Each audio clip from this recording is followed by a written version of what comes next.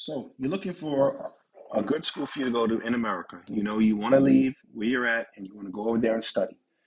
And there are also many factors you have to figure out when you're going to study. Number one, you want to look at the size of the school, the location, tuition, um, the overall culture of the school.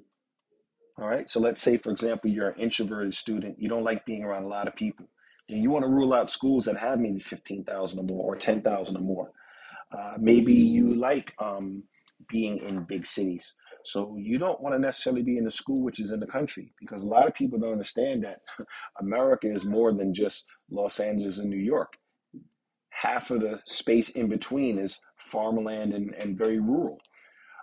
Maybe you like seeing mountains or coming at your dorms and seeing mountains. So you have to look at some of these locations.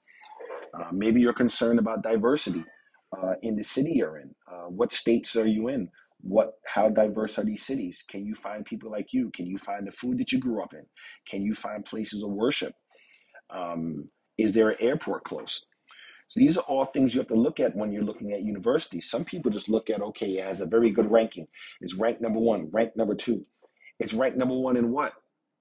Student satisfaction, majors. Maybe it's ranked number one in majors that you're not interested in. And a lot of people kind of fail to realize this when they're applying for these schools. They just look for these big names. Second, what are you going to do when you graduate? Are you planning on staying in America? Or are you planning on coming back home and utilizing your degree? Is it enough to say that you went to this big name university for you to come home and increase your salary? Are there certain schools that are pretty much more respected in the places you live or your country?